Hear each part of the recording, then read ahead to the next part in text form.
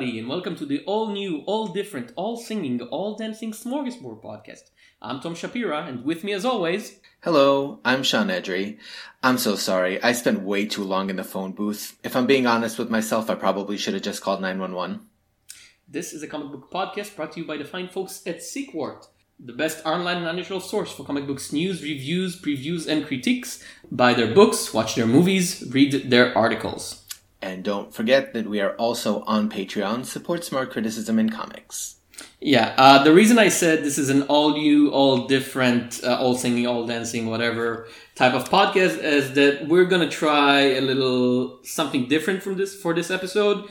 And if it works, possibly this will be our new structure. Because up until now, for the last, 58 episodes? 59. 59 episodes. Me and Sean have been very regimented in... This is the news, this is the previews, this is the reviews. And it's kind of grown a little stale on us. So we're going to try to do a little more freestyling type of discussion. Just see where it takes us. Yeah, I mean, at 60 episodes, we were long overdue for a podcast midlife crisis anyway. So we might as well have it now. So, Sean, there has been this movie coming out. Perhaps you've heard of it. Some people have been talking about it. It's called Logan. Yeah, not only have they been talking about it, I went to see it last night. I went to see it the day it came out. Great, so let's talk about it a bit. I thought it was okay. Daphne Keane, who plays X-23, stole the show. She was amazing. Absolutely fantastic. Highlight of the film. Patrick Stewart broke my heart, but that goes without saying. I did feel towards the end that it was trying a little too hard to distance itself from the fact that Wolverine is a part of the X-Men, which I thought was really, really weird because you have this scene at the very end, and I'm not going to spoil specific details, but obviously part of the premise of this film is that mutants have all been gone extinct, and then things happen. And all of this is sort of presented at the very end through exposition from an evil scientist who I could not believe was not Mr. Sinister. Because that's his shtick, right? No, they've used the name, not so much the characteristics, the name of the guy who... Yeah, I know. In the comic is Xander Rice. One of the X-23, I think, enemies, right? Sure, I'm not saying that he wasn't a canonical character. It's just that if you're gonna go with an evil scientist who's messing around with genes and clones, I understand why you would go with Xander Rice, but Xander Rice is a nobody. Well, the reason is that he's a nobody. This movie really wants to be the Unforgiven for the superhero universe. The old... It is a Western. It's the old cowboy going on a last job knowing that is a dying breed. In the cowboy movie, it's always the end of the West and the one last ride. And here it's the mutants are dying and it's the one last ride. And everything superhero-y and comic booky is recontextualized as being... something that is more akin up to the legend. There's this scene that was already in trailer, so it's not a spoiler, where they found a bunch of old X-Men comic and they're saying, it didn't happen, and if it did, it wasn't like this. Yeah. So it is very much like those scenes in, again, The Unforgiven, where you have not Clint Eastwood, the Jackman character, little Bill, reading like old dime novel westerns and saying this is all like bullshit. This is never happened like this. Gunfights don't go on like this. You know, the heroes don't wear a white hat and so on and so forth. So it really wants to be that, and it's not that. It's not a bad movie. It's a good movie. It's the best of the Wolverine movies. That's not a big hurdle to jump over, but that's it is the thing. That's the thing. I think that it does benefit in some way. Obviously, a lot of people have been trying to draw conclusions from the popular reception of Logan because it has been popularly received. People do seem to be enjoying it. They seem to have received it much better than other films in recent history involving 92% on Rotten Tomatoes. Yeah, and that's fair. Now, there are, I think, a few factors that are playing into that maybe people aren't considering. First of all, like you pointed out, the very obvious fact is that the first two Wolverine movies were not much to write home about. Lowered expectations. I'm kind of okay with the Wolverine, the one where he goes to Japan. It was alright. I'm not going to say that it was a masterpiece or that it did Japan any favors, but as a way to try to adapt that Frank Miller and Chris Claremont story where he goes to Japan and Mariko Yashida and all of that, it's like, okay, fine. It was all right. The first one was a mess. The first one was a catastrophe. It did give us ultimately, through a very, very protracted process, it did give us Ryan Reynolds as Deadpool. Mm-hmm. But I'm not going to say that wasn't worth it, but on the other hand, I mean, there's nothing else in Wolverine Origins to recommend in any way. So there's that, right? There's the lowered expectations. And I think that also fans, and it's strange to say this, but it seems as though fans and studio executives are both trying to construct the same narrative. These are forces that are not usually aligned with each other. Very frequently, the studio executives inadvertently are working against what the fans want. But in this case, there does seem to be this very strong desire to create this narrative of R-rated superhero movies are successful because they're R-rated. DC, not 2 days after Logan's release, put out a press notification or part of an interview or something, who can keep up with them, where they said something along the lines of, yes, we are now looking into the possibility of R-rated movies. Monkey see, monkey do, right? Valiant Entertainment, 1 day later, we're now considering doing NC-17 movies. Well, Valiant could actually get away with it. No. Sorry. I mean, you would have to deconstruct what Valiant is doing in the first place. Nobody's figured that out yet. But they're doing a Bloodshot TV, not like a straight-to-web series. With the Green Power Ranger, Sean. What? With the guy who played Tommy in the Power Rangers. Oh my god. Wait, he's going to be Deadshot? Not Bloodshot. Bloodshot. Deadshot's the other guy, right? Deadshot's DC, Bloodshot's Oh god. He's a good actor, you know. He's a good action actor because he actually is a martial artist and he has a very, you know, I've seen him in other stuff. He has like good physical presence for that type of role. So I don't know, could work. Ooh, I mean, but let's put it this way: if you're hiring the Green Ranger, whose heyday was 20 years ago, you're kind of, I don't know, maybe it's intentional. Maybe they see something I don't see. I don't know. I will take a look at that. Bloodshot does not interest me for obvious reasons, but I guess it's worth taking a look. But I did want to ask you about this whole R ratings thing where people are treating it like it's some big revelation because of this 1-2 punch of Deadpool and then Logan. Well, it's wrong. It's what made Logan work. And I'm meaning work not in terms of I liking it or you're liking it, in terms of the audience liking it and the sales being way over the line. Is A, the price was so much lower than the regular superhero movie. It's $97 million, which is, it's a lot of money. It's a blockbuster type money, but nowadays when they talk about $250 million as a budget for a Justice League or an Avengers movie, that's like less than half. So it's easier to make the money back. And B, the reason of all the goodwill is that it rode this iconic performance by Hugh Jackman. And I'm talking actual icon because he's been playing this character for 17 years. He has a bag, and also Professor Xavier, Patrick Stewart. So when they both say before the movie, this is our last ride, this is the last time you'll see us as these characters that at this point many of the viewers grew up with. We were both mature when these movies came out. For a lot of people, these are their only recollections of this character. Hugh Jackman is not a Wolverine. Yeah. He's not the cinematic Wolverine, he's just Wolverine. This is the Wolverine. So when he says, I'm saying goodbye, it has an impact that doesn't happen when you're replacing Spider-Man, because by this point we had 3 Spider-Man, 5 Batmans, 3 Supermans, but only 1 Wolverine. Yeah, that actually raises some interesting questions. Like, when you think about it, in terms of the number of times overall that Wolverine has been adapted, it's usually been animated TV. Batman, by contrast, there were those rumors that Ben Affleck wants to leave. It's like, okay, we've had like 6 Batman already. What's the 7th? Big deal. So it does, I think you're absolutely right. The presence of this character for so long he has come to embody that, I think, in a way that's closer to Robert Downey Jr.'s Iron Man. as an actor who is very strongly identified with the role to the point where recasting would seem a mistake. Rude, yeah. If Marvel Universe wants a new Iron Man, they'd have to kill off Tony and introduce a new guy for the character. They'll have to say, from now on, Rhodey is the Iron Man or something like that. Rhodey, or this new one, Riri Williams. Yeah, but they can't... I don't think they can just replace him as Tony Stark as long as this universe is ongoing. Yeah. Now, that's one of the reasons this movie works. And you can't just jump straight to making...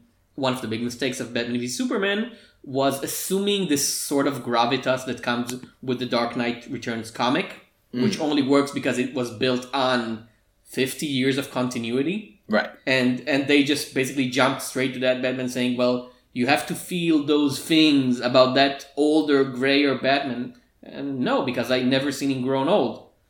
Yeah. Well, and as the difference between... We've said before the podcast, there's a difference between adult and for adults.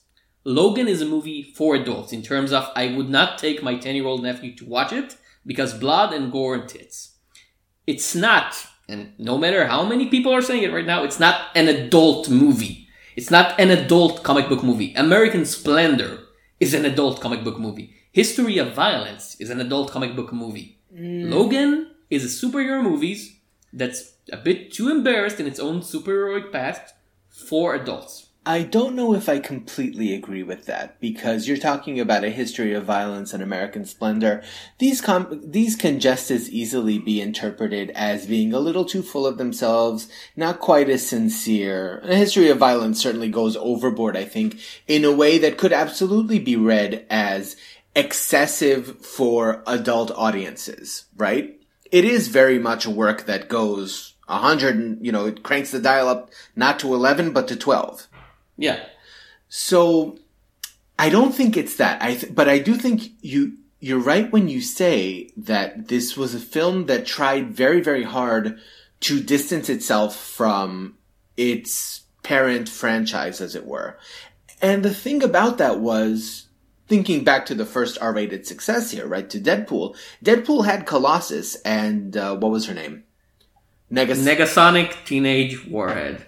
Can I just call her not Cannonball? No, it's a long name. I love that name. Grant Morrison used it once as a one-panel thing, and now it's one of the most iconic X-Men around, apparently. So yeah, and Deadpool, if I'm not mistaken, there's also a shot where he actually goes to the mansion.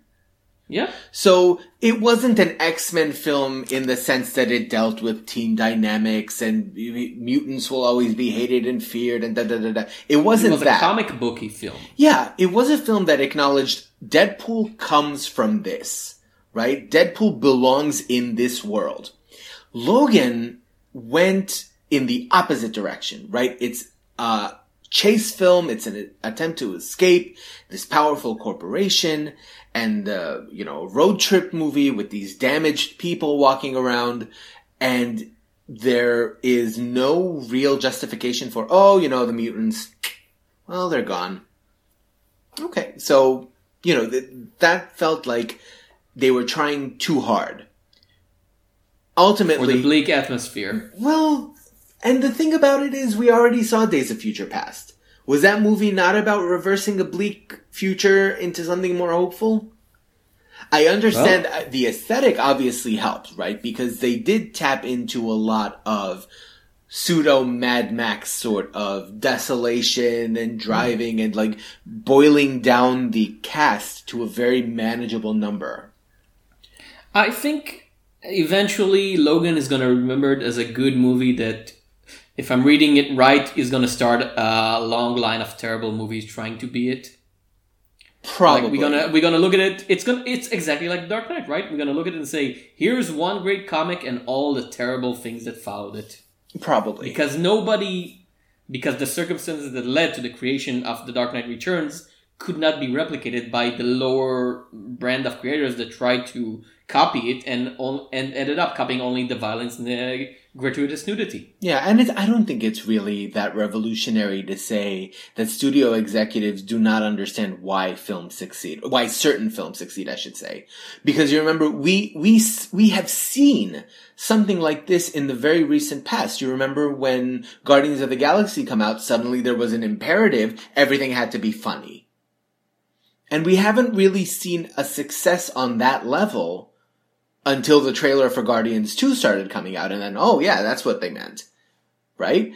It feels like the attempts to respond to that immediate spike of popularity, 99% of the time are misguided. They're latching onto the wrong things. Now, our ratings in themselves, I don't think that that's necessarily it's not a good or bad thing, I think. It's just a tool, right? When you have an R rating, all that really says is you are permitted to be more excessive in the fields of sex and violence than you would otherwise be.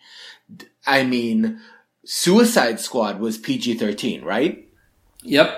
They still managed to objectify the hell out of Harley Quinn. And to kill the audience expectations. That was pretty brutal. So that didn't change anything about the film. It didn't stop them from putting her in those ridiculous short shorts and having her bend over all the time. What should be learned? Sorry. No, I'm just saying if they're going to make bad films, I disagree with what you're saying that it's going to inspire bad films. I think the bad films that are going to come out would have come out anyway, and they would have been bad anyway. It doesn't stop. So anything. You're saying the difference is going to be between a bad PG-13 X-Force movie or a terrible R-rated X-Force movie? Hey, there could be a good X-Force movie. Who knows? It depends so much on who's making it, right? Fox. The people who brought you X-Men Apocalypse and X-Men Origin Wolverine and were forced into, cajoled into, pushed into making both Deadpool and Logan. These are movies that they didn't want to make, that the actors forced them to make pretty much. But they still made them. Yeah, but they made them against their will. Every time Fox followed their own instincts, we got a pretty terrible set of movies when it comes to comic books. Sure. Fantastic. That's them or Sony? I don't remember. No, that's them. That's Fox. Yeah, Fantastic was Fox. Yeah. No, that's true. They don't... But, I just think that it really does come down to the talent that they have and to the people that they have working about it. Studio execs are never going to figure this out. Suicide Squad, to put it another way, Suicide Squad, if we look at that as an example, would have been bad no matter what rating it had. I don't think that's the thing that changes it. Okay. You want to talk some actual comics news? Some things that happened?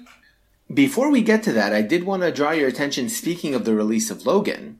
Mm-hmm. This film in the States also saw the release of a new trailer for Deadpool called No Good Deed. Did you see that by any chance? The long, the 2-minute joke thing. It was funny. It was so funny. I mean, look, just a quick description. So it's Ryan Reynolds as Deadpool. Here's the guy screaming for help, runs to a phone booth, and they start playing the Superman theme. And it takes him the entire length of the theme to take his clothes off, put his uniform on, and by the time he gets out, the guy's dead. It was such a Deadpool thing to do. I think I like the Deadpool movie, and I would like the second Deadpool movie because this is the proper amount of Deadpool, once per year. And the problem with the comics for me as being for a long time that he's everywhere, and he's annoyingly everywhere.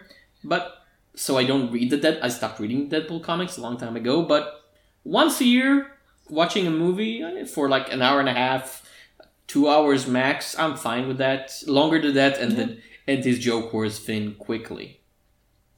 It's funny you should mention that, though, because I had a conversation with a reader who was too young to remember. You and I know this because we've been around for a while, but Deadpool was hardly the first character who was overexposed at Marvel. And in fact, I remember about 5 to 10 years ago, it was Wolverine on every book, right? And it's... I didn't hear you again. I'm saying I remember when 5 years ago, 10 years ago, the face that was on every single Marvel comic was Wolverine. And 20 years before that, Spider-Man. And in between the two of them, the Punisher, who had 5 titles at once at the time. Yeah, so that's why I tend to disconnect. Now, obviously, younger readers are not aware of that, right? Because if your reading experience goes back, say, 5, 6, 7 years, so it has been Deadpool who's been overwhelmingly dominant in the comics. But I find myself not particularly harmed by that, only because I remember that these things tend to happen in cycles. There was a time when I could not stand the look of Wolverine. I'm still not a huge fan of his, but he was freaking everywhere. They used to make joke comics about the fact that he was on all 3 X-books at the same time, and you couldn't figure out the chronology because he was just on all of them. The Jason Aaron 2-parter, right, where they show a week in the life of Wolverine, and every single panel is him teaming up with another super team, because he was in the X-Men teams and the Avengers and S.H.I.E.L.D. and 3 solo titles at the same time. Yeah.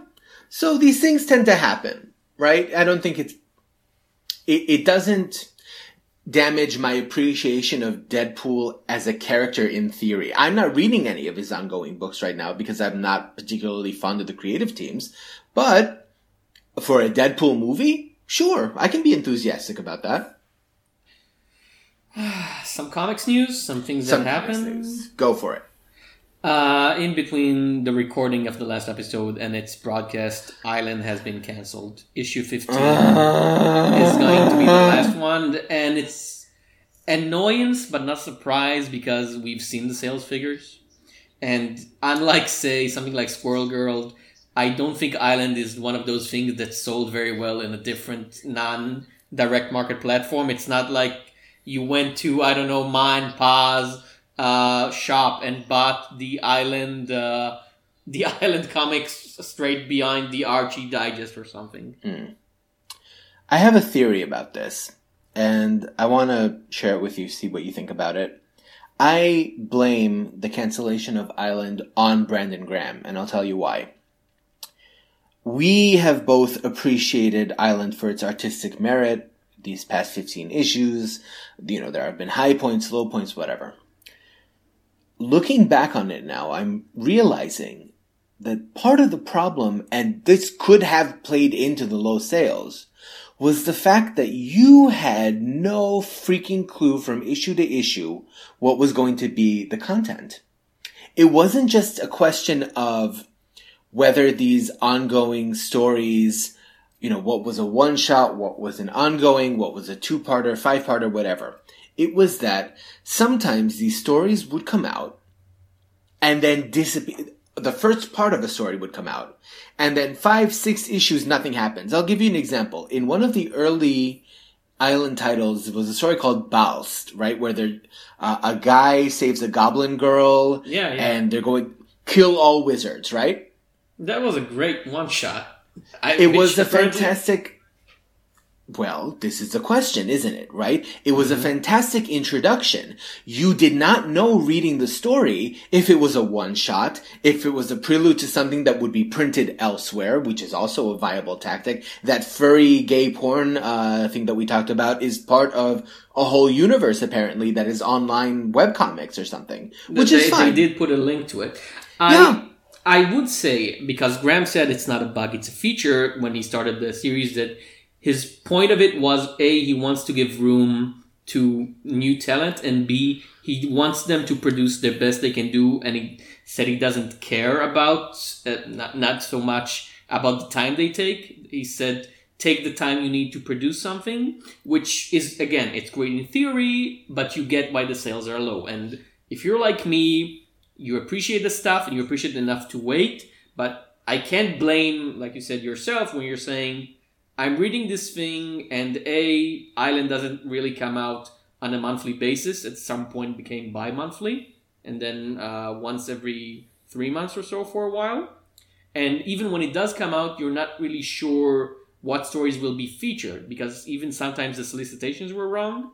Yeah. I remember one issue promised the return of Multiply Warhead, one of the, I think, issue 12 or 11, in the solicitations, and then the issue came out, and I'm like, oh boy, I really like Multiply Warheads. No multiply words in the actual issue. Something else entirely. And this is...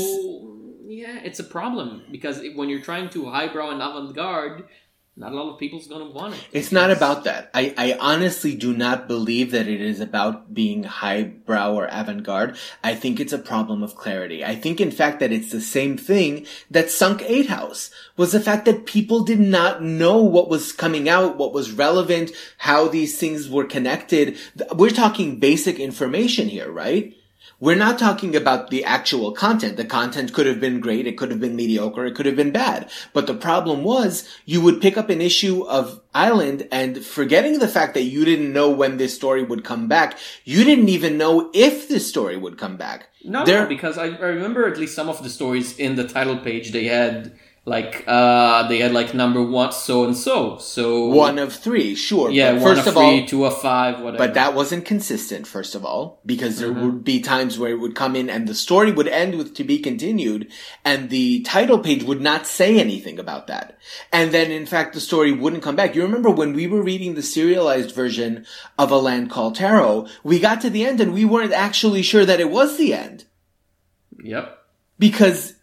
And this, I think, has been a consistent problem with the projects that Graham has tried to launch at Image. Not discounting profit for a second, because that pretty much ran as expected. But Island and 8 House both had this very real and inexplicable lack of communication, where Graham and the people that he were working with did not bother to ever tell people, this is the new plan, right? When they started taking off the 8 House logo, remember Arclight came out as it ended up shifting into its own miniseries? Fantastic. Yes. First of all, they never said what would happen to the other issues. They never said what the transition from ongoing to miniseries, how that would affect Arclight. If we're supposed to read it in a particular way, is it going to continue? Anything like that. We don't know. So much of this, of both of these projects, both 8 House and Island, had the best of intentions, artistically speaking, but were utter failures when it came to telling your readers, okay, this is what you can expect for the next month, 2 months, 3 months. The solicitations for Island were useless. They would name writers, sometimes they'd be there, sometimes they wouldn't. They wouldn't tell you anything about the stories. Miranda, I don't think, actually ended. Firebug with Johnny Christmas, I don't know. Yeah, one part and then gone. Yeah. And was that intentional? Did it get canceled? Nothing. No, I think that was because he went to work with what's-her-face on in Dark Horse on the graphic novel series, Margaret Ebb. He's doing the art on Angel Cat something. Oh, Angel Catbird. Yeah, Angel Catbird. So he's doing the art on that. So obviously, when you're offered, I guess that was a very high-paying gig, so he probably took it. Oh, undoubtedly. But again, that would have been nice to hear from Graham. If you were you can hear it only if you're following him online. That's something that should be in the actual issue. Like, you have a double spread fold out page with art in it, which is great and nice, and you have some great artists there, but provide some information. The first 5 issues were all really nicely laid out in terms of you had the title page that Graham actually drew on and explained what happened, and then at a certain point he stopped doing it because he said he had other projects he needed to actually do artistically, and so the issue just came out, and you're like, sometimes the title page will be at the end of the issue. Sometimes there won't be a title page. So you just read it in the hope that you would find the proper story, which is not a good way to introduce an anthology. No, it really isn't. And it's a shame. It's such a shame that it died. I'm heartbroken. It was one of my favorite comics for 2 years running now. And it introduced me to so many new talents. People I now follow religiously. And I want to know what's the new Ludrow project. I want to know what the new Will Kirkby project is, but damn it, I don't think better management would have saved it, but I would think it would give it a longer leash on life. I don't think we'd live to see they were something like Island in the way the comic market works these days would crack 100 issues or even 50 issues. But I would have liked it to live to 30 at least. Yeah. I mean, again, most creative projects these days of this sort tend to be short-lived, but longer than 15 issues, right? It was very clear, I think, for all that Graham went on Twitter and said, yeah, it's ending. We know it was canceled. Of course it was canceled. No, he said it was canceled. He said not enough readers, not enough money. The original announcement sort of danced around this. He said it was just ending. And it's like, no, you got canceled. Why did you get canceled? Because you cannot put forth an anthology and offer only your name as an editor. It's his, and we're forgetting Emma. No, I'm not forgetting Emma Rios. I'm saying, you cannot this applies to her as well. You cannot put your name on, actually, it also reminds me of heavy metal right now. You can't put your name forth as editor-in-chief and draw attention that way, and then not do anything to really push the people who are being featured in your actual anthology by way of making it clear to the readers, if you like Daggerproof Mummy, if you like Q by Dilraj Jaman, if you like that, there's that one story about the woman who is in an accident and her husband goes off and it's very clear that he's going off to die. Yes. Kate Craig, I think, was her name. Or in the last issues, there's this really, really heartbreaking story, The Pervert. Yes. By Remy Boydell. There were several pervert strips, right? Yeah, I think 2 or 3 of them. They were great. Unexpectedly great. Yeah, fantastic stuff. But again, you didn't know issue to issue. First of all, in none of the solicitation texts is that story mentioned. You would have to know the name of the author and then go issue to issue in the previews text to see if that author was listed for that particular issue of Island, which is a ridiculous way to gather information. It's so roundabout. Why could you not say, okay, for the next, he could have ended a given issue of Island by saying, okay, for the next 6 issues, we are going to feature these stories and these authors. If you saw this one come, he didn't do any of that. Now, part of it might be, as he said, he's busy with other projects, be they creator owned or licensed. We don't know. But that's not enough at the end of the day. That does end up putting you into a position of, well, you did not tend to this, so it died. I think even if you would have tended to it with his maximum support, it would have died. It would just have died later. I think, because like I said, the first 5 issues were exactly what we wanted, because they did present all of that information, and the solicitation texts at the time were accurate and saying exactly what will come in and what will be next issue. And here are the stuff by the creators. He had, again, the title page and the epilogue page for every issue with explanations and articles and stuff like that. Yeah. But that didn't sell. The sales dropped like a stone after issue 1. Remember, the first 4 issues were over 100 pages each. And then because they couldn't support it, they had to drop to 80 pages. Yeah. And I'm sorry.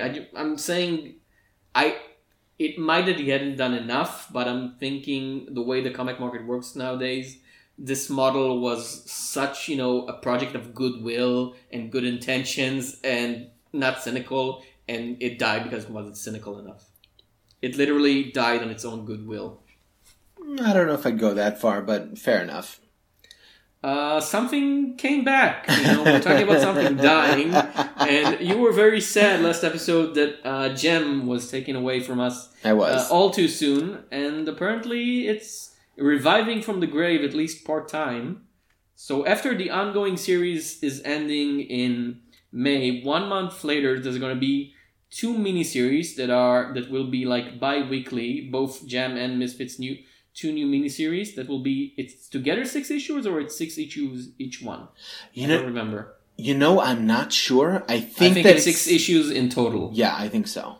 That will be an epilogue to Jem that will both end the series and will take the characters to a new, more fantastical, more science fiction-y type of story, which is an odd choice for basically 6 issues epilogue. Yeah, it does. I mean, the obvious fear, I think, was that they were worried that they were going to try and incorporate Jem and the Misfits into the existing IDW Well, you say fear, I say excitement. That's just I'm still holding out for G.I. Gem. I phoned IDW. No, I said if you do that, and if Kelly Thompson doesn't want to do it, I'll do it for free. Oh my God, no! Oh please, no, please don't. But yeah, so they instead decided that they were going to put out two, and also the structure is weird. 2 3-issue miniseries. One for Gem and one for the Misfits that are actually crossing over to tell one story. Why not just make it one miniseries that's 6 issues long? That is really... Well, it's possibly going to be like 2 points of view of the same story. You could like still do Ender that. and Ender's Shadow type thing. That's kind of weird, though. Well, it's weird, but it's not a bad structure if that's what you want to do. I mean, it's still Kelly Thompson. I'm going to read it, but it is so weird that they're going full sci-fi and parallel worlds and all of that. I don't know. Maybe they're testing the waters. Maybe it's not... If this thing's successful, she will return for more Gem of that type. The impression that I got from what she's been saying about it is that she's ready to move on. And I don't know if this was... I don't know what the sales were for Gem. Sales monthly on Gem wasn't that great. It was, I think, at what, the low end of the IW... Hasbro Verse type properties. That's disappointing. Which is, it's. I think it's one of those things that might sell better in different channel. This might be one of those series that makes most of its money in Comixology. I don't know. I wouldn't be surprised. Comixology doesn't release sales, so I don't know. Yeah.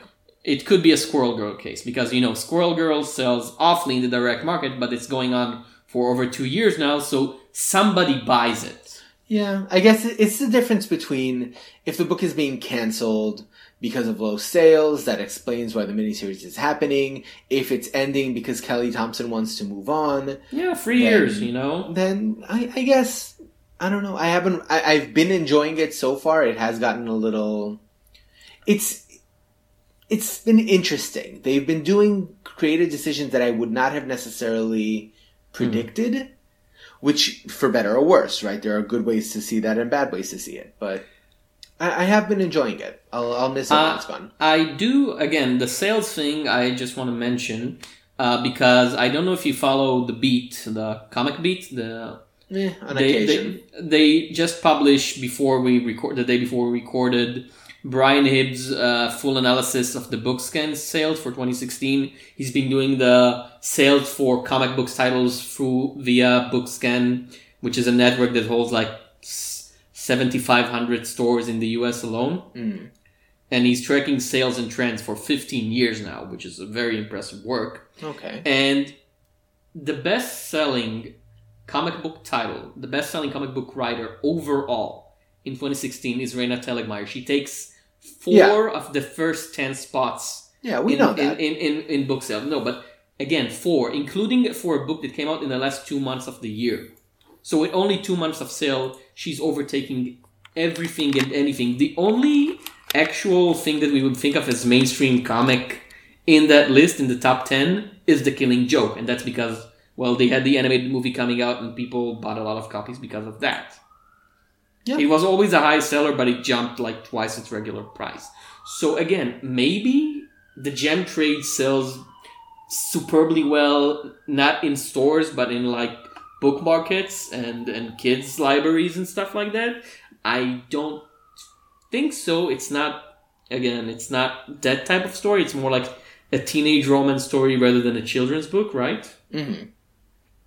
But I don't know, maybe, Hard to say. Hope, because they deserve it. They certainly deserve it.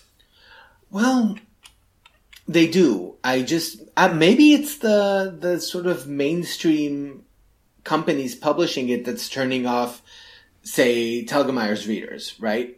Because her work gets published through Scholastic. Yeah. Which is a completely different audience than IDW, even Image. We're talking about companies that are in the mainstream. Scholastic are somewhere else entirely. Well, they actually are more mainstream than Marvel and DC, right? We think of them as secondary comic market, but they actually are the biggest dogs in the neighborhood. They are, but partly because they're not primarily known for graphic novels. Scholastic, to the best of my knowledge, their books it's an imprint, right?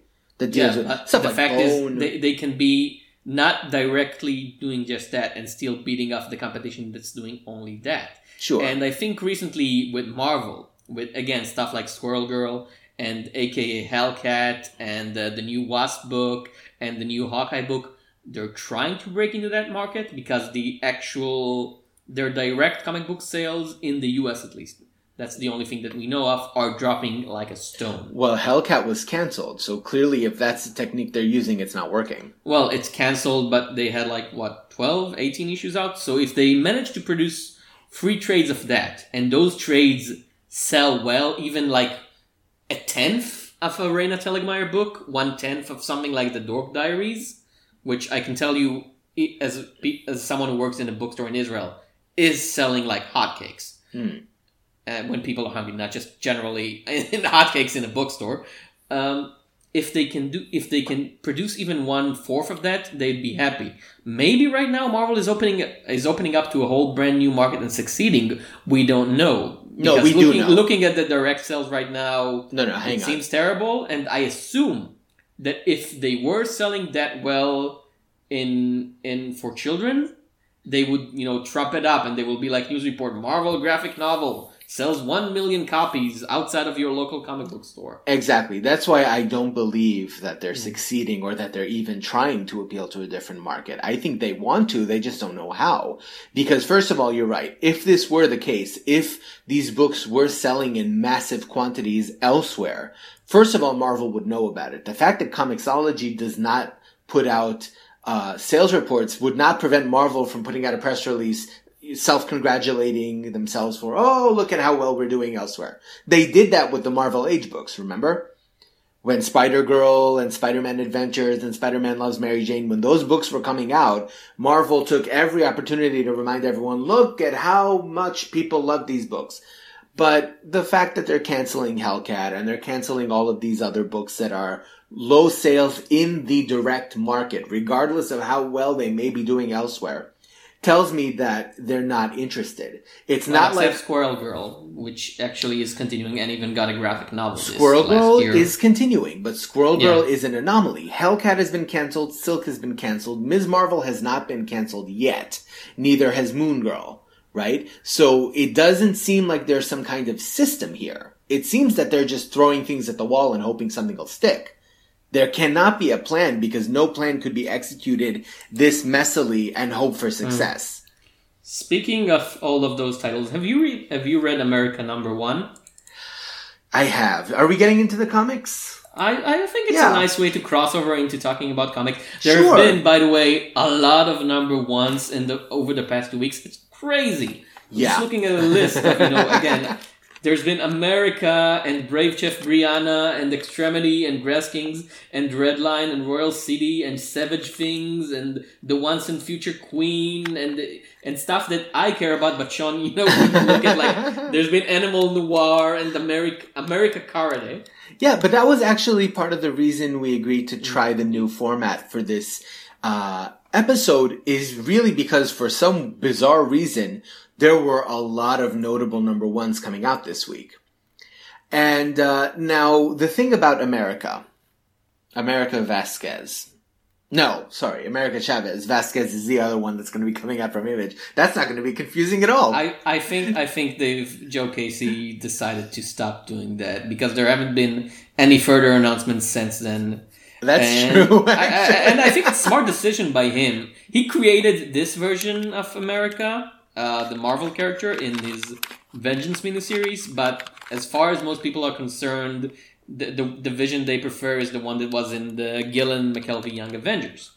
And I don't think they're interested in seeing his take on it. And he has enough projects right now. He doesn't need to do that. He can wait for Marvel to cancel their America in issue 7. After 3 crossovers. I'm sorry. After 3 crossovers. And it's not because I didn't like it, it's because it's Marvel. But I didn't like it. I wanted to like it. I really didn't like it. So I'm going to tell you a bit of a small story, okay? Mm-hmm. At the last big academic conference that I was at, I met a very well-renowned professor named Frederic Luis Aldama, who's very, very interested in representations of Latina characters in comics. He's recently published a short story collection that deals with Latino perspectives in America, etc.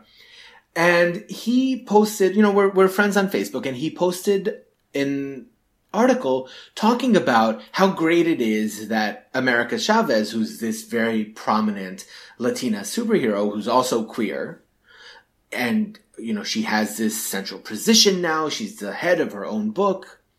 And I didn't respond to that, but I wanted to say, could we not have hoped for better?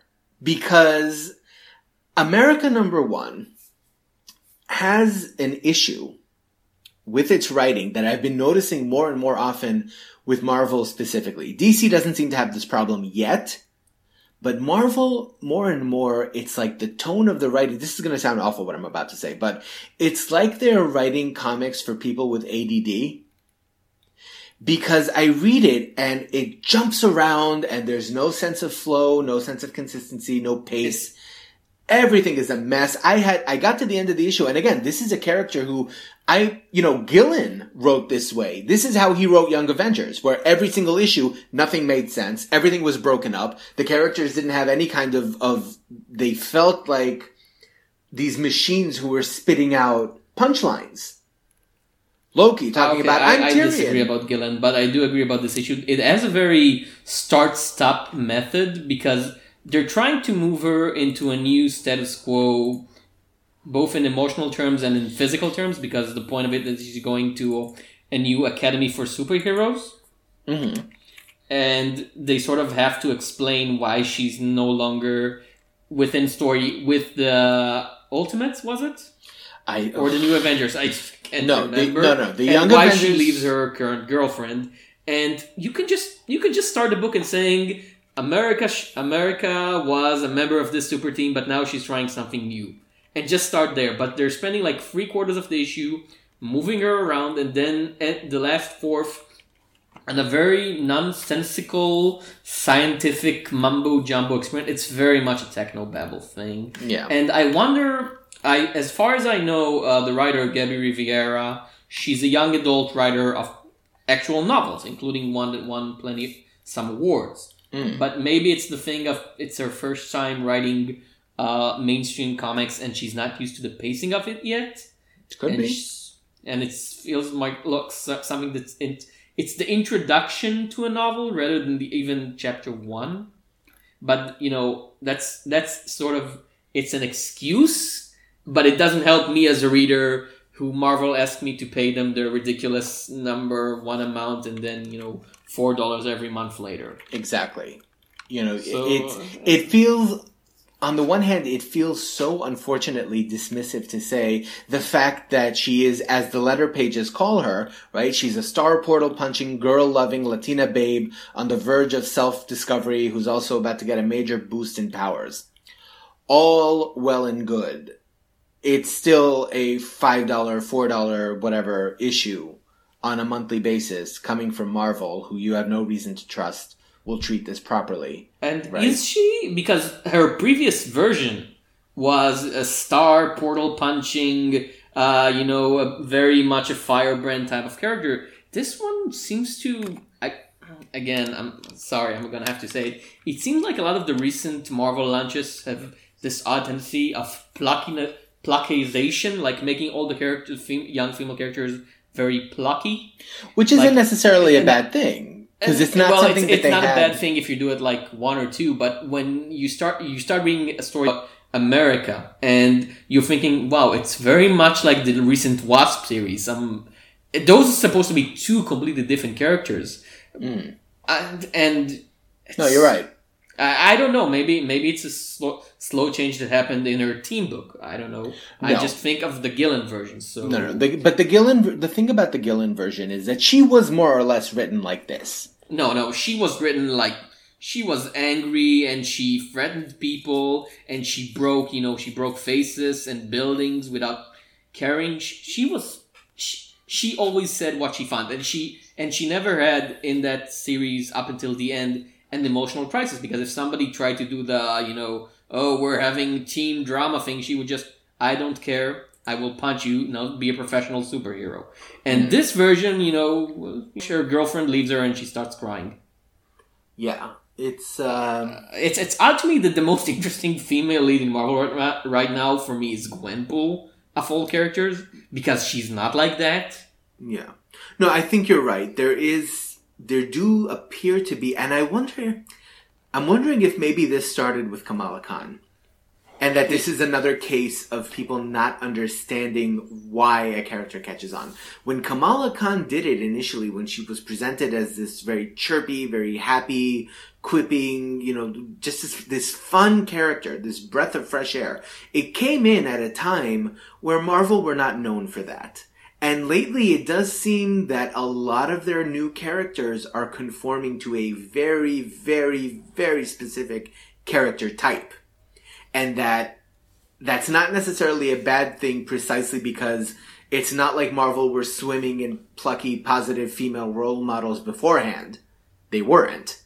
But the fact that they're all happening within a space of a year or two, or however long it's been since this has started,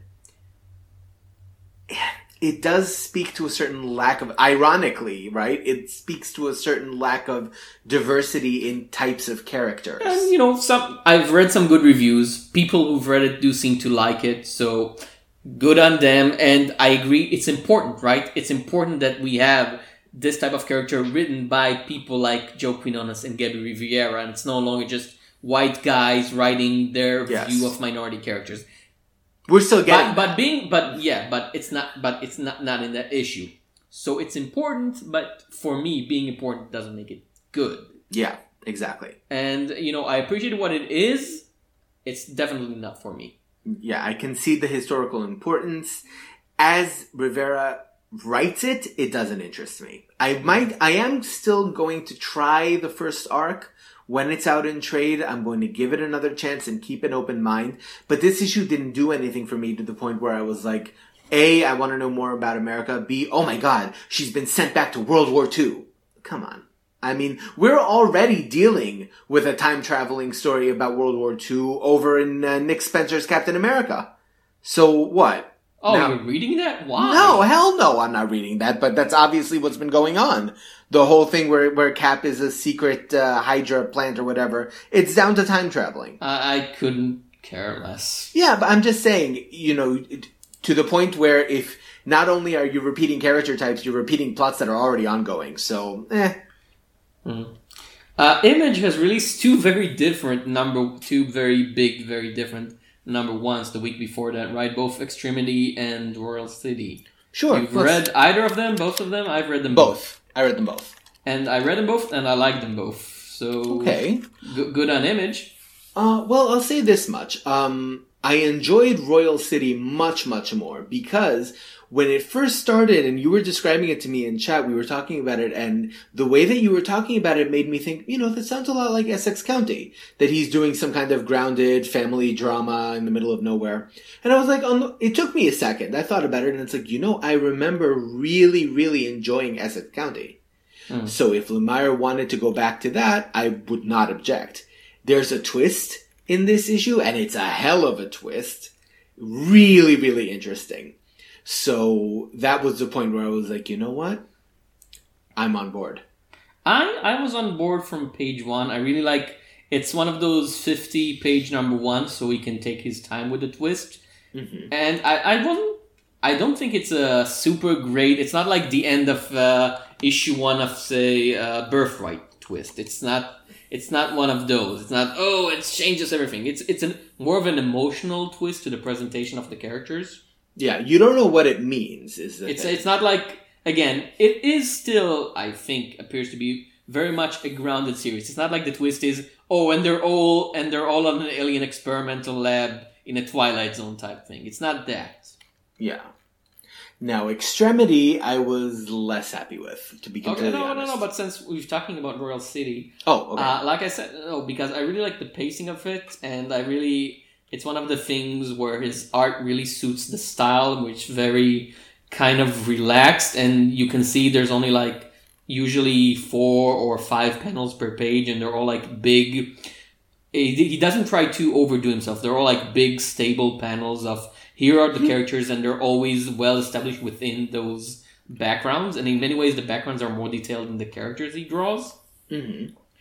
I would say this, because it's trying to be one of those, the ongoing comic book version of something like a Jonathan Franzen novel, where it's like, it's the story of an American family and therefore America itself, and it's the big American novel in comic form. One thing I thought is, boy, I sure do miss thought bubbles and more caption boxes. Because one of the things that makes those type of novels work, those Jonathan Franzen-esque novels, is that often you are within the head of the characters. And because we're in 2017 and those things are no longer fashionable, because stupid reasons mostly, we sort of have scenes where characters are expressing what they should be thinking, I think. Like, oh, we haven't met for such a long time, our family drama is terrible, and they're saying it to one another. And it's not bad. It's a very good comic, but it feels to me that if circumstances have been different, Lemire would have felt more comfortable using a more varied toolbox. And it made me think how sad I am that so many of the things that have been developed in the craft of comics are now shut off as being unfashionable and uncool ever since Watchmen V for Vendetta, right? Which said, well, we can do a story without those. And again, people mistakenly thought, well, because they did it without those, now we can't use them either. Well, I think the main difference is that Royal City, I kind of disagree with the idea that it's about, America, the heartland, life in the big city, because there is some kind of larger twist here, right? That last page reveal. So there's something else going on here besides, if it were Essex County was that, right? Essex County was all about the lives of these middle to low class people who were living in the American heartland, in the city. That was Canada. Was it? Essex County was the great Canadian novel, a word not often used. Well, there you go. It felt American as hell, though. But regardless, I remember it being Canada. Maybe I'm wrong. It's been such a long time. Essex County is in all of our hearts, no matter where we are. No, Ontario. It took place in Ontario. Okay, fair enough. But yeah, so that was a very grounded look at things. Here, from the start, you already know that there's something else going on. So in that sense, I think it doesn't have to have, more of that interiority, because it's not necessarily the family are not the interesting thing about the story. The hook here is the mystery, right? What is going on with Tommy? What's the deal with him? That, I think, is where the real interest is. It depends, though, on where he's going to take it. You never know with Lemire. You could zig when we think he's going to zag. I think it's more gonna be a character piece, rather than a big mystery thing. I think it's just the background and the mood.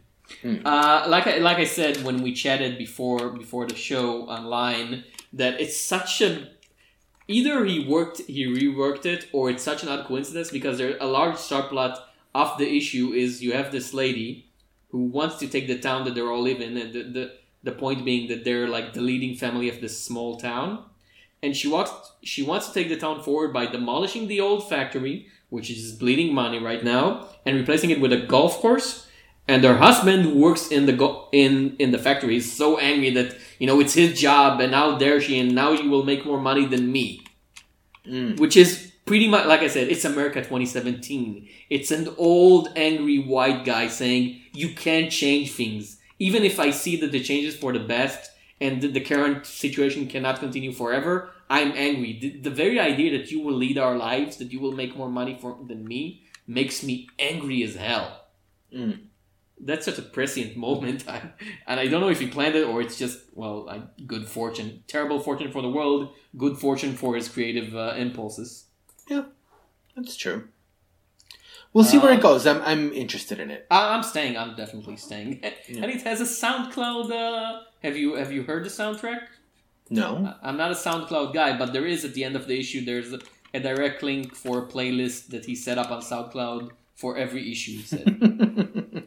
I usually don't pay attention to that stuff. It's become semi-popular over the last couple of years. The Humans also did that, and Lumberjanes for the first year, and the Transformers More Than Meets the Eye series still does that. Yeah. So Extremity. Extremity. I have a feeling that you like this a lot more than I did. When I read it, I said I'm gonna like it a lot more than Sean did. That's a Daniel Warren Johnson. He writes and draws with colors by Mike Spicer. I'm saying it because even if you don't like the writing, you remember the name Daniel Warren Johnson because the art is amazing. Mm-hmm.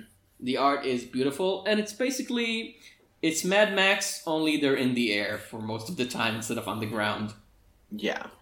Like I said, in general plot terms, it's not that amazing. It's the post-apocalypse, and we have this family that leads a tribe called the Rolos, something like that. Something like that, yeah. Something like that. And years ago, their home castle has been taken over by a different tribe, and our heroine, our protagonist, is the daughter of the chief, and she lost her hand in that attack. And the hand is what defined her up until now because she was an artist. She drew. And now she can no longer draw. And so when the day that comes back to take the castle, it's up to her and her brother, the heir to the throne, to lead the attack. And, you kind of know what happens when you're introduced to their two character types. Yeah. But this is all about, for me, the expression of the story rather than the actual story itself. It's called Extremity. And it is a book of extremes. The scene where you see her lose her hand in a flashback, how easy would it have been to have the bad guy wield like a knife or a machete or something? Mm-hmm. But instead you have this super ridiculous dinosaur jaw type thing that closes on her hand. Yeah.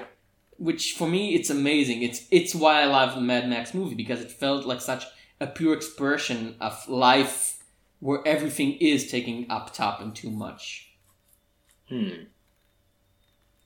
I think my problem with it more had to do with the structure of the story because, Thea, the main character, who seems to be the main character, right? She's had her hand cut off. She's out for revenge. She gets her revenge by the end of the first issue, and at that point it wasn't clear to me what the story was about. Like, the fact that they're in this post-apocalyptic world with floating castles, for some reason, there doesn't seem to be magic in the setting, but it's just sort of accepted that this is this floating island or whatever. And they go and they attack this castle and they kill the guy who cut off her hand, and she cuts off his hands who played a fiddle while they cut off her hand. Right. But who is clearly the leader of that faction. Mm-hmm. And she gets her revenge, right? She basically completes her arc, if you want to see it that way. So that raises the question is, okay, having established that, what is this story actually about? Well, it seems to be the story in general terms of what will happen to their tribe next, because the guy who's supposed to be the heir to the throne was proven to be not manly enough. Who cares, though? Is that really a selling point? Because the tribe is not... If Johnson had made more of an effort to characterize anyone besides, you have the father, you have the brother, and you have Thea, right? These are the three characters. So from that, and the father is stepping down. This whole process was initiated by him saying the son is supposed to replace him at some point.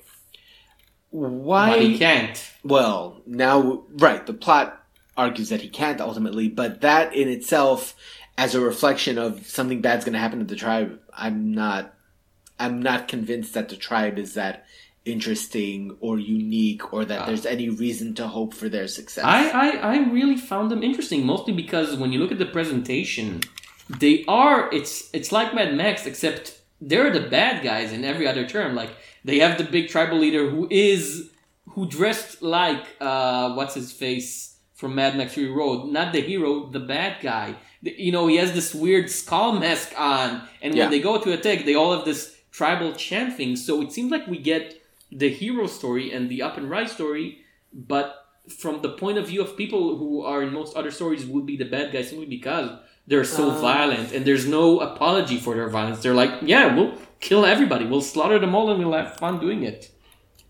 I don't know and if I buy that. To me, that's so interesting. See, I don't know if I buy that only because what villainous actions... I mean, look, in a Mad Max film, regardless of how characters dress, you can usually tell when a faction is evil. You can usually tell when they're the villains because of their actions, not just the way that they look. Furiosa doesn't look like some blonde heroine out of a romance novel, right? She looks like one of them. So... it's not necessarily in the visual design, it's in what they do. And looking at this tribe, the only thing that they really do in the context of the story is that they get revenge on the people who attacked them. And you don't even know if they were the aggressors or whatever. It's completely unclear. So I don't know that I would call them the villain in any other story. No. I'm not saying villain. I'm saying villainesque. How so? In terms of presentation. And it's interesting to me to introduce a world that is, again... everything about it is so extreme that there really is a very slim line between good guys and bad guys. Even if there is, there's the brutal and there's the more brutal.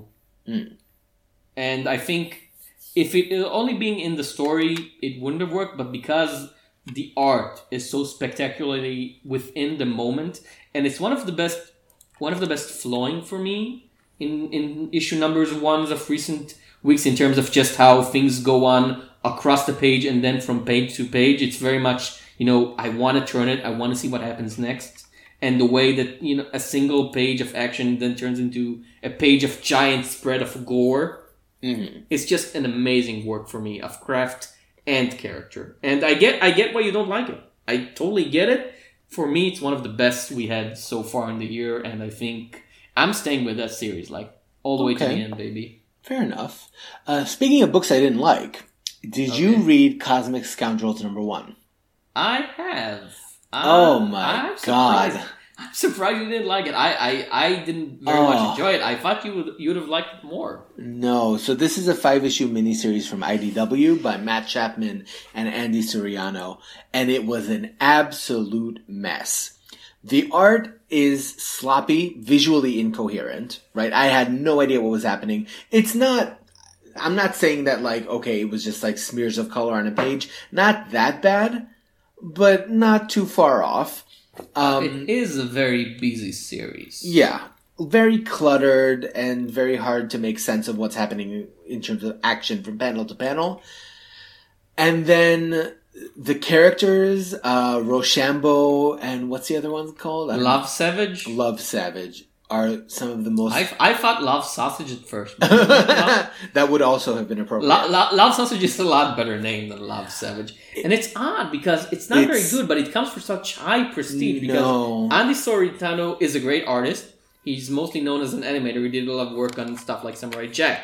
But he also did the Samurai Jack comic, which was a very good-looking comic. And he did a graphic novel with Joe Casey called Doc Bizarre, which is beautiful work. And Matt Chapman writes for some of the best kids TV right now, right? He writes for Gravity Falls. Well, he used to write for Gravity Falls. Well, yeah, and he's one of the brother chaps who created what's called Homestar Runner.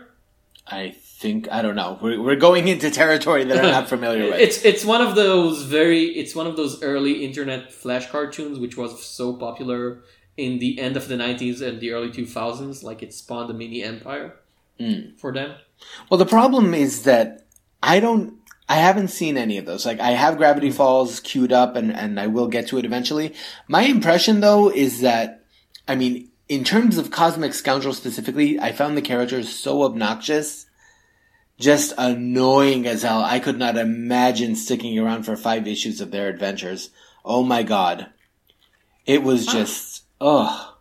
I actually like the art in terms of design choices, but like you said, it is a bit too cluttered. There's this scene, they sneak aboard a spaceship, they're trying to steal the cargo, and they're dressed as, what's it called?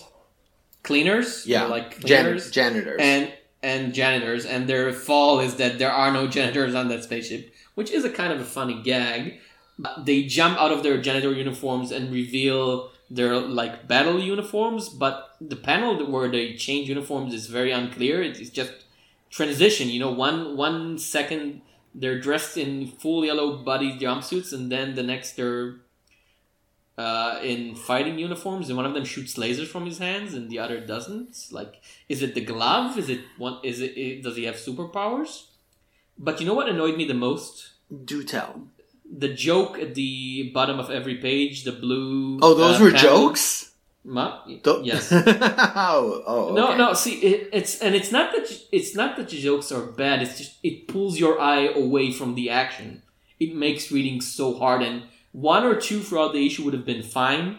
Doing them on every single page is annoying, and it makes me reappreciate what they're doing in Squirrel Girl, where they're beneath the page and in a very faded coloring, so you have to want to read them to see them. Because here it's distracting. You're like reading the page and you're trying to move on to the next page, but your eyes get stuck on this block of text right where you're supposed to turn the page over. Which is a very bad way to advance the plot. Yeah. I don't think it's terrible. I don't think it's very good though. No, not something that I would go out of my way to read. It's like okay minus kind of thing.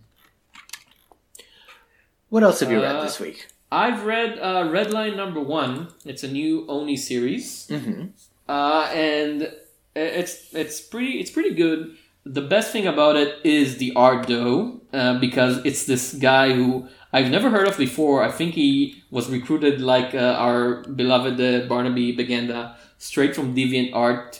It's called let's see, full name Clayton Clay McCormack, and he does some beautiful work here. It's a science fiction, like semi-hard science fiction story. Humans have colonized Mars. There is an alien race there, but it's all very like low stakes, and there's the local corporation is still trying to monopolize like the weather conditions, and there's like mini civil war between the humans and alien saboteurs, and our main characters are a bunch of soldiers who are accompanying one of the local heads of the corporation and investigating a bombing raid. So it is very much imagine if Omega Men met Sheriff of Babylon in terms of presentation. And it's story wise it's pretty good. I would say that the problem is that he basically has this amazing artist, like really some lovely shots here and very well told storytelling, but he just sticks him in like a flatland desert and has the characters speak over a bunch of rocks a lot. Yeah. Which is like, let him do more. You have this amazing guy who I think would be a superstar by the end of that series. Even if you don't read it, you will look at it and say, I want to see what he does next. And you just let him do people talk and people talk and people talk. But there are some very amusing scenes, which I won't spoil because I think you would actually really like it. There's like an amazing scene of a guy trying to take a dump and being surprised and getting up while with his pants still down and holding a gun, which like really nice comedic timing. I might look into it when the first arc is out. We'll see how it goes. Anything else you've read? Yeah, I have a couple of #1s here. So I read Brave Chef Brianna, #1. Oh, yeah. This is a 4-issue Boom miniseries by Sam Sykes, Selena Espiritu, and Sarah Stern, another novelist, Sam Sykes.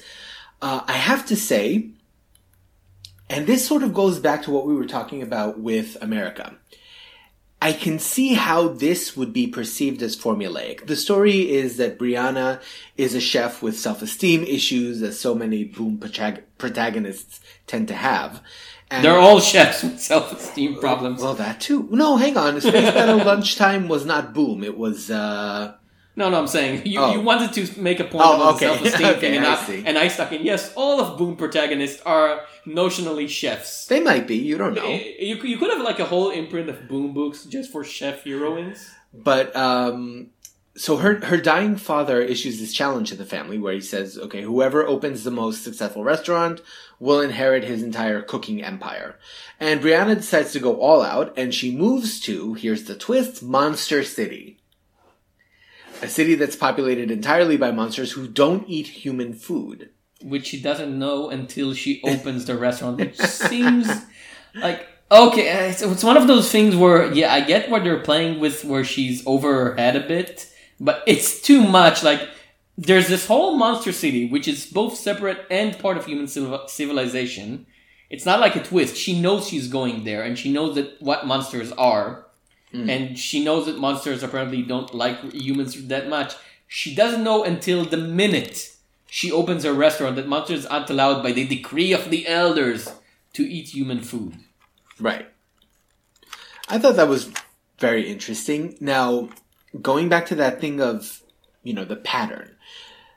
Brianna isn't that different in terms of how Sykes presents her personality from any of Boom heroines that we've seen going all the way back to the Midas Flesh and even beforehand. The Lumberjanes, right? The Lumberjanes. We've seen it to some extent we see it in Giant Days too, even though Giant Days predates them. What was the one? Diesel. Tyler Sweet's Diesel, right? Diesel, yeah, that I suppose that could qualify as well. So this happens a lot with Boom series where they have these girls who have self-esteem issues and they work through it because they have a very particular skill that helps them. Now, this is, I think, the difference between how I reacted to that in a Boom book versus how I react to that in a Marvel book. Here, I like the concept enough, and it's fun enough, that the lack of differentiation and the fact that there's not really anything super groundbreaking at this point doesn't bother me. There's also the fact that this is a 4-issue miniseries, right? It's done in it's one trade, it's not that big a deal. When Marvel do it, you do get a stronger feeling of this being something that is calculated and mandated from higher up. I would say this. I might come back for the trade of it, but the world building, and I'm not expecting Tolkien here, but it is so oddly haphazard to how these things work because nobody in the Monster City wants to eat human food until she opens a restaurant. Then they post online that they eat human food. It's like, oh, apparently it's okay. It's the elders' law, but nobody cares about posting it online. It's not, if they would present it as if she opened this thing, it's like a joint, like this hidden place that you have to go into a cavern and hide away from the authorities to eat this forbidden treat of human food. Yeah. But they present it as if it's totally mainstream, which doesn't work with the way they introduce the very concept of monsters eating human food and interacting with humans in the previous 16 pages. Well, it's not exactly that. My impression was, and this was not clear in the story, you're right, Sykes could have made this clearer. What I thought was that she was baking, after they reject her sandwiches and like the human food, she bakes monster food using her recipes. So when she gives them... it's like human ingredients, right? No, she gives them burgers at the end, but one of them says she didn't cook the meat because one of the taboos is monsters are not allowed to eat cooked meat. So that's really unclear then. My assumption was that she just gave them regular human food. And they're like, oh, I like it. No, because one of the characters does say, the meat is raw, which is acceptable for monsters. There's a bag of like gluten-free flour in her kitchen. So I figured she made the hamburger buns from gluten-free flour and therefore it's not bread. So what makes them monsters is they like kosher food. Okay. Yeah. Which is one way to go about it, right? If Jews are monsters, Sean. We are, as you know, we're all monsters. Have you read the actual what's it called? The actual dish they have in the end of the issue because they have there's a recipe at the end. I'm assuming it's genuine. I'm not good enough in the kitchen to try it. Brazilian cheese waffle breakfast, in which it's very much manga-esque because, as you know, because manga is so popular in Japan, they can branch out to like very small fields. So you have a whole series of manga for a different type of cooking. So you can have a whole manga whose heroine is like a bread worker, and the whole manga about making wine, and they always end little trades of them with recipes of here's what they made in this story arc, you can make it too. So it is very much like that. And like I said, in terms of odd storytelling and how the world kind of works, if you squint at it hard enough, it is also very much manga-esque. Not in terms of art and actual how the story works, but in terms of the build-up of the world of it and the way they try to build up readers. Yeah. I'm sticking around. It seems to me like one of those things that will, if successful enough, get further issues. I think Boom hopes this will survive more than 4. Well, the way that it's constructed, I would prefer almost for it to be a one-shot, as it were. You know, because I think very often when these books go on for too long, that's the point where the lack of diversity starts to get to you. Like, for example, I'm reading Backstagers and I'm enjoying it a lot, but I don't know that I would want this to be a 50-issue series like Lumberjanes is heading towards, right? Because at some point, the similarities are not just something you can brush aside. It's fine for me now if I'm saying, okay, this is a 4-issue mini. If the story holds up, it doesn't really matter to me that Brianna is, in terms of her personality, in terms of how she's written, she's kind of identical to, what was the name of that, there was the Boom miniseries about the fish and the baker and the girl and the guy who get like the magical girl powers. Power Up? Power Up. Kate Leth, right? Yeah. She's kind of like the protagonist there. And it's like, oh, okay, fine, I get it. I understand the principle behind it. It's fine. But I would like a more... If this ends up being ongoing, you'd have to do better than that. For a mini, you can slide it under the table. It's not the end of the world. And I'll just end up with another number one. There's been so many. I have one something more that I haven't even talked to you about reading because I know you wouldn't like it. It's called Animal Noir. It's about animals in noir settings. Sean, you hate anthropomorphized animals. I know that. I don't. So I like... Whenever we talk about you, when we talked about the humans and Blackstead, you were always like... Or Usagi Yojimbo, what's the point? Why aren't they just human? Yeah, but then you get stuff like Wild's End where it actually does make sense. And I like Zootopia. You know. Okay. Yeah. So it is, as the name implies, it's a mystery story. I think it's a translation of a foreign thing. It's written by and drawn by guys who are from Serbia, if I'm not mistaken. These are Lunacek and Najek Juren. Okay. Juren, Juren.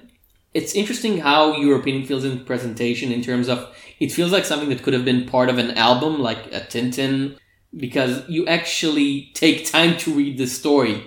It's like there are lots of panels and lots of words in those panels, and it's all very much like the 9-panel and 8-panel grid of it over it. Mm-hmm. And it's very cartoonish in style, but it doesn't mean that the actual story isn't like aimed for adults, because you have like porn movies and drug deals and slavery and people mentioning like slaving and selling females throughout the story, which is a very European thing of, yeah, we'll draw it cartoonishly, but people still gonna talk about murder and death and drugs like it's the most common thing ever. So if you like Zootopia and you thought, I want it to be R-rated, if you want R-rated Zootopia, God. Oh no, it's the thing for you, and I think I'll wait for the trade probably, but it is something that I'm interested in, and it is gonna sit well on the shelf next to your Blackseads and your Granvilles and your District 14s. Animal PIs is a very specific, very good subgenre. There's like half a dozen of these running around in different companies and venues, and I like them all. I don't know why. It always works for me. And our main hero is a giraffe PI, which is different. They have a lot of nice like visual gags with the fact that his head is always above the frame for all the characters he's trying to investigate. Mm-hmm. And he just looks ridiculous because he has a full body suit and the hat, but because he's 90% neck, it looks really odd in an intentional sort of way. That's amusing. Mm-hmm. I might look into that. I have one last number one to talk about here, and it came as a complete surprise to me. Speaking of things that are funny, Man-Thing number 1 by R.L. Stine and German Peralta from Marvel. R.L. Stine, wow, I'm feeling old. I'm feeling so old, Sean, just talking about it. I mean, we know R.L. Stine. Of course, the thing is here, I don't know if it's actually R.L. Stine or a ghostwriter or whatever, but straight off the bat, right? Man-Thing has thought bubbles and word bubbles. And at first I thought that was going to bother me. But it's funny. There's the art on page. Okay, so Man-Thing is working in Hollywood making movies. On page 5 or 6, he has to go meet the director, so he opens the door with his thumb and forefinger because he's enormous, and it's such a hilarious visual of him like turning this tiny handle. Just a lot of visual comedy, and the fact that he can talk only makes the situation. Stein is basically playing him talking. Yes, that's breaking. Oh, that's the one man thing rule that he doesn't talk. It is. He just You're burns right. people. You're right. It absolutely is. But I could almost forgive it because it's funny. He, throughout the entire issue, he is constantly, mourning the fact that he can't get a job anymore because he's been fired from this movie because kids don't like the look of him, and he's wandering down the Hollywood Boulevard. It's just very, very amusing situations that he gets into. Convinced me? There's one catch. I'm saying like there is one catch here, which is that in the middle of the issue, there's a flashback to Man-Thing's origins. And I don't have any nice way to say this. This is textbook Swamp Thing plagiarism. Well, they came out in the same month. It's one of those weird coincidences of two people have the same idea at the same time. Right. Like it's exactly like both the American and the British Dennis the Menace, who are two different characters, but they're still like kids making trouble for adults, came out at the same month. So it is, it happens. Well, the problem is, though, that regardless of the historical argument, after Moore, there's no point in doing Swamp Thing takes that are so close to the way that plays out, right? Because, it doesn't really matter if Swamp Thing or Man-Thing were the first to appear. Once there was such an iconic run that redefined the character, and essentially, Man-Thing hasn't had that. Yeah. To the best of my knowledge, he's a character that turns up from time to time when people need to dial up the weirdness. The most well-known take is Steve Gerber's early run, which is very weird and therefore not. It's popular amongst Gerber aficionados, but for most public, it's the place where Howard the Duck first appeared. He was in this Man-Thing number 19. It's very idiosyncratic, his run specifically, and it hasn't really caught on. It's not like... It's sort of similar to what happened when Chip Zdarsky took over Howard the Duck, and wrote it in a very distinct way that was not Gerber. But in Howard the Duck, nobody really cares about the character's tradition. There's not a lot to compare him to in the overall oeuvre of Marvel, right? Yeah, I get what you're saying. It's like why you can't have a new Rip Hunter series after Harry Potter. Not Rip Hunter, Tim Hunter? What was his name?